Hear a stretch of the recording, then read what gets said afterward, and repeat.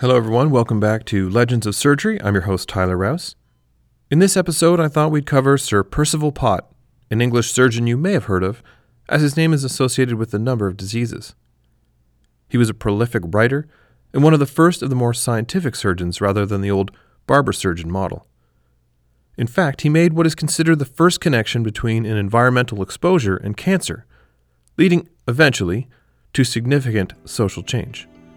Now, where there's smoke, there's fire, as we'll see in this episode of Legends of Surgery. Percival Pott was born on January 6 of 1714 on Threadneedle Street in London, England, where the Bank of England now stands.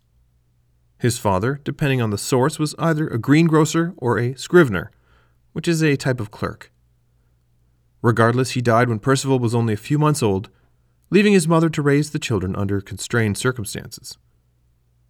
Luckily, a relative, Joseph Wilcox, the Bishop of Rochester, took responsibility for Percival's education and sent him to a private school in Kent.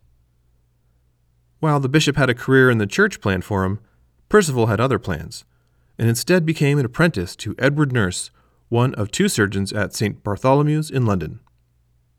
The apprenticeship began when Percival was just 15 years old.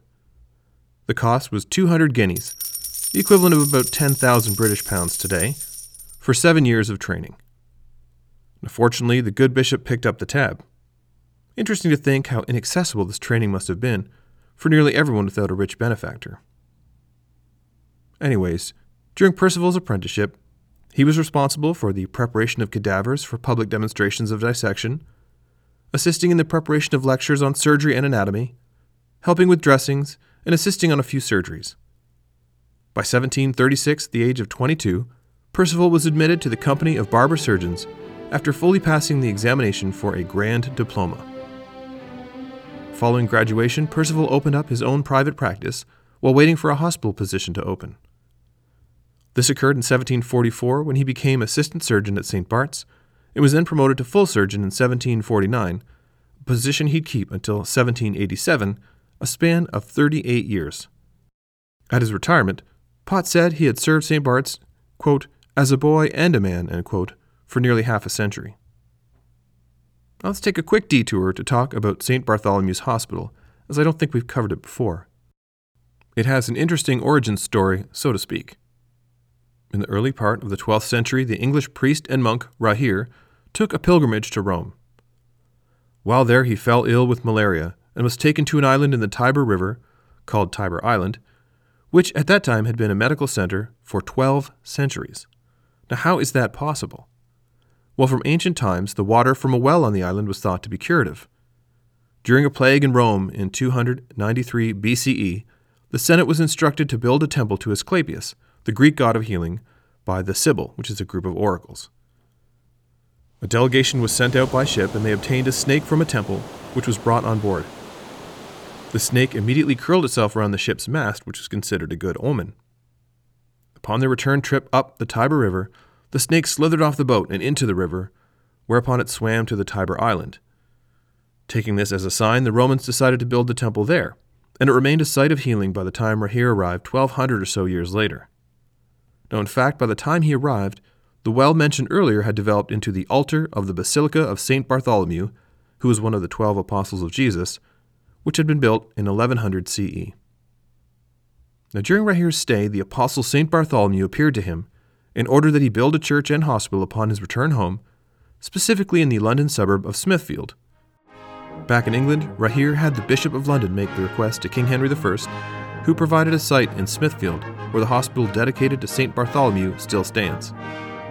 Its founding year was 1123 CE, and it's been said that Rahir himself joined in the healing of patients, as in those early years there would have been more faith healing than anything else. Alright, let's get back to Pott. By the time he was made full professor in 1749, he had already become one of the foremost surgeons of his time. In 1753, he was appointed lecturer of anatomy at Surgeons' Hall, and in 1765 was elected to a fellowship in the Royal Society, an almost unheard of honor for a lowly barber surgeon in those times. So let's take a minute to look at what type of surgeon Pott was, through some examples of his writing on the subject of surgical practice. Now, in interesting contrast to Robert Liston from the previous podcast, Pott emphasized the need for surgical technique rather than speed, and condemned, quote, a most absurd custom of measuring the motion of a surgeon's hand as jockeys to that of the feet of a horse by a stopwatch, a practice which, though it may perhaps have been encouraged by the operators themselves, must have been productive of most mischievous consequences, end quote. Pott also pointed out that a surgeon needs more than manual dexterity to be successful, and stressed the need for judgment as to when not to operate as being an important asset for the successful surgeon, which I think is a pretty modern idea. He felt that this could be gained only from years of experience and not from reading about surgery or spending a few months on hospital rounds. And his comments on informed consent seemed to be ahead of his time. Quote, to be able to foretell approaching mischief is as necessary to a practitioner as to predict success. Friends and relations have a right to be informed of the motives of a surgeon's conduct. And what is still more, he should be able to satisfy himself that it is rational and that he does his duty, end quote.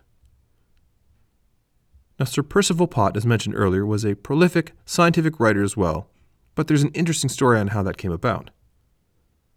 In 1756, at the age of 42, Pott was riding to the hospital on Old Kent Road in Southwark when he was thrown from his horse. Now, while some less informed sources will tell you that he sustained a Pott's fracture, which I'll explain later, what he actually had was a compound fracture of the tibia. Now, Pott refused to be moved and sent his servant to buy a door from a nearby construction site. He then had 2 porters with poles carry him to his home, a journey of 2 miles. There, a number of surgical colleagues gathered and came to the conclusion that Pott's leg should be amputated, which would have been standard treatment at the time. Now, in fact, the instruments were already laid out when his old master, Edward Nurse, arrived in a gallop and advised taking the chance on conservative treatment. Now, amazingly enough, Pott kept himself out of the conversation. Nurse won the argument, the bone was reduced and splinted, and Pott retained a usable leg. Now, this left him with plenty of time during recovery to work on his writing, and later that year he published a treatise on ruptures, which refuted many of the old theories on the cause and treatment of hernias, or bubonocele as it was sometimes called then. Now, why, you ask? A bubo is from the ancient Greek bubon for groin or swelling in the groin, and bubos would later come to mean inflamed swelling of a lymph node, especially in the armpit or groin, from things such as the bubonic plague. Anyways, one theory Pott did not subscribe to was the broken peritoneum theory, as he understood that no matter the size of the hernia sac, the peritoneum was merely stretched but never torn. He was also an enthusiastic advocate of early operations for constricted hernias. Now, in fact, Pott was interested in a wide variety of surgical fields, writing about fractures and dislocations, cataracts and other eye disorders, bladder hernias, hydroceles, fistula in ano, and head trauma. Now, because of his wide areas of interest, a number of conditions have been named after him, so let's go over a few of them quickly. There's Pott's fracture, which is loosely applied to a variety of ankle fractures, and not the tibial fracture he sustained on the horse riding accident we covered. Pott was an early advocate of anatomically reducing the fracture as part of the treatment. Now there's Pott's gangrene, which is an insufficient blood supply to the legs, typically associated with age, and Pott's puffy tumor, which is a subperiosteal abscess, meaning an abscess underneath the fibrous covering on bone, which is associated with osteomyelitis of the frontal bone and causes swelling of the forehead, which usually forms as a complication of frontal sinusitis or trauma. But my personal favorite is Pott's disease, which is compression of the spinal cord due to collapse of the vertebral bodies infected with tuberculosis. Now, he described this in 1779 and again in 1782, but was actually preceded by a little-known work by Jean-Pierre David, who also published on the topic in 1779, but sometimes life's not fair, so it's Pott's disease and not David's disease. Now, Pott did not make a direct association of the diseased vertebrae with TB, but referred to the condition as a manifestation of scrofula, which you remember is the old-timey name for TB involving lymph nodes. In fact, it wasn't until the 19th century that the precise connection was made. Now, Pott described a number of therapies, including surgical intervention, which was to form a draining sinus tract, one of the earliest descriptions of surgery on the spinal cord. He treated several patients this way, placing either a seton or a kidney bean into a cauterized area to maintain a draining sinus tract in communication with an abscess next to a vertebrae. Now, this would put the patient at risk for a secondary bacterial infection, but probably at least relieve the pressure on the spinal cord, making the patient's symptoms improve. Now, quick side note, a seton is a cord of material, originally cotton, silk, or even horsehair, which was placed in a fistula tract to hold it open. That's an ancient technique described by Hippocrates as well as Albucasis and some ancient Chinese practitioners. The word comes from the Latin seta, meaning bristle. There's a lot of interesting history there, and I may cover it in an episode. We'll see.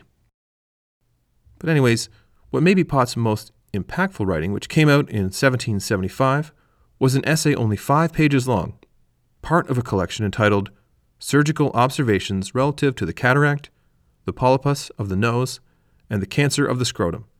And it's that last part that we're interested in. So Pott described an association between exposure to soot and a high incidence of scrotal cancer, technically squamous cell carcinoma, which was seen in chimney sweeps. Now, this is considered the first occupational link to a cancer and would lead to major reforms in the industry. Prior to Pott, the lesions found on the scrotums of chimney sweeps was thought to be a venereal disease, meaning a sexually transmitted disease. Venereal, related to Venus, goddess of love, you get it. But he argued that the disease arose due to soot being lodged in the folds of the scrotum, and while he introduced the idea of a carcinogenic substance, it would take until the early part of the 20th century to determine that the offending chemical was benzopyrene.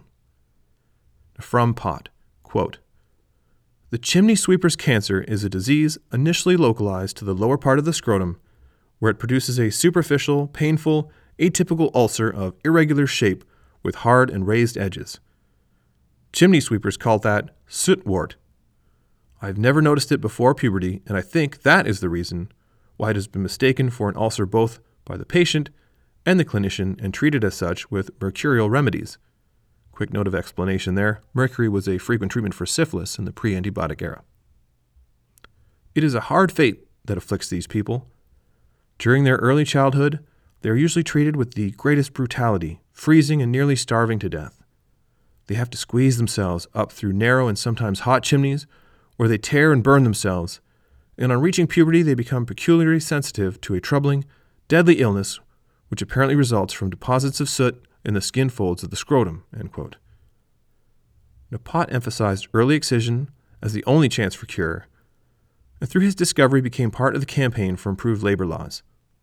And he certainly was empathetic to their situation, saying, quote, "The fate of these people seems peculiarly hard. They are treated with great brutality. They are thrust up narrow and sometimes hot chimneys, where they are bruised, burned, and almost suffocated.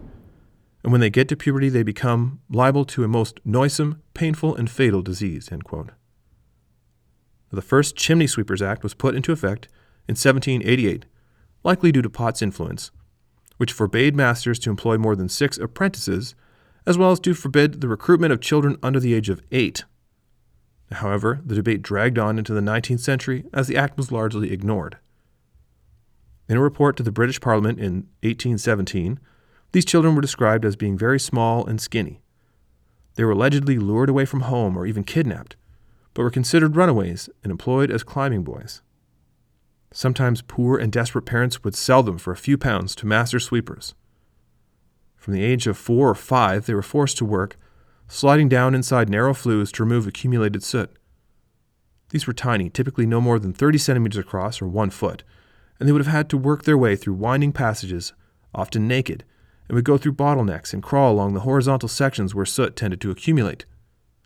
To harden their bodies, they'd be scrubbed with salt water, and when they lost consciousness in the shafts, which occurred occasionally, hay would be burned to create smoke to revive them. These boys would sometimes be stranded and die from suffocation. But given the cost to replace these flues, as well as the dangers of pollution by smoke, risk of chimney fires, and carbon monoxide poisoning, it was deemed an acceptable trade, and opposition to reform lasted for nearly a century. In fact, it wasn't until the Chimney Sweepers Act was passed in 1875, which required that chimney sweepers be authorized by the police to work in a district, that there was a legal means to enforce the legislation. All right, let's wrap this thing up. In early December of 1788, after walking in severe weather 20 miles from London to see a patient, Pott developed pneumonia and became very ill. While on his deathbed, he said, quote, "My lamp is almost extinguished. I hope it is burned for the benefit of others." End quote. Now, he died on December 22nd, just a couple of weeks shy of his 75th birthday. Percival Pott was buried in the little city church of St. Mary's Aldermary, near St. Bartholomew's, the site of his life's work. Now, during that life, he had married in the year 1740 and had 5 sons and 4 daughters, and in fact his son-in-law, Sir James Earl, himself a surgeon at St. Bart's, wrote his biography, which was available in 1790. The inscription on his tomb, which was written by one of his sons, who became an archdeacon at St. Albans, reads, quote, "While he learned from his predecessors, he also discovered their errors and set them right, pointed out their shortcomings and filled them. Original in thought, quick in judgment, and decisive in action, he put knowledge to its proper use." End quote. It's funny to think that Pott lived through the separation of barbers and surgeons and the beginnings of the field of surgery becoming a respectable and accepted part of medicine. Pott himself used to joke that he was the last barber-surgeon apprentice to have been appointed to St. Bartholomew's Hospital. Let's end on a quote from him reflecting on a career in surgery. Quote, "Surgery has undergone many great transformations during the past 50 years, and many are to be thanked for their contributions. Yet, when we think of how many remain to be made, it should rather stimulate our inventiveness than fuel our vanity." End quote. That wraps up another episode of Legends of Surgery. I hope you enjoyed it. I'm going to be taking a little break over the holidays, but we'll be back at it in the new year. I'm hoping to put out another short bonus episode, though, so watch for that. And I'm working away at another little project that I'll tell you more about soon.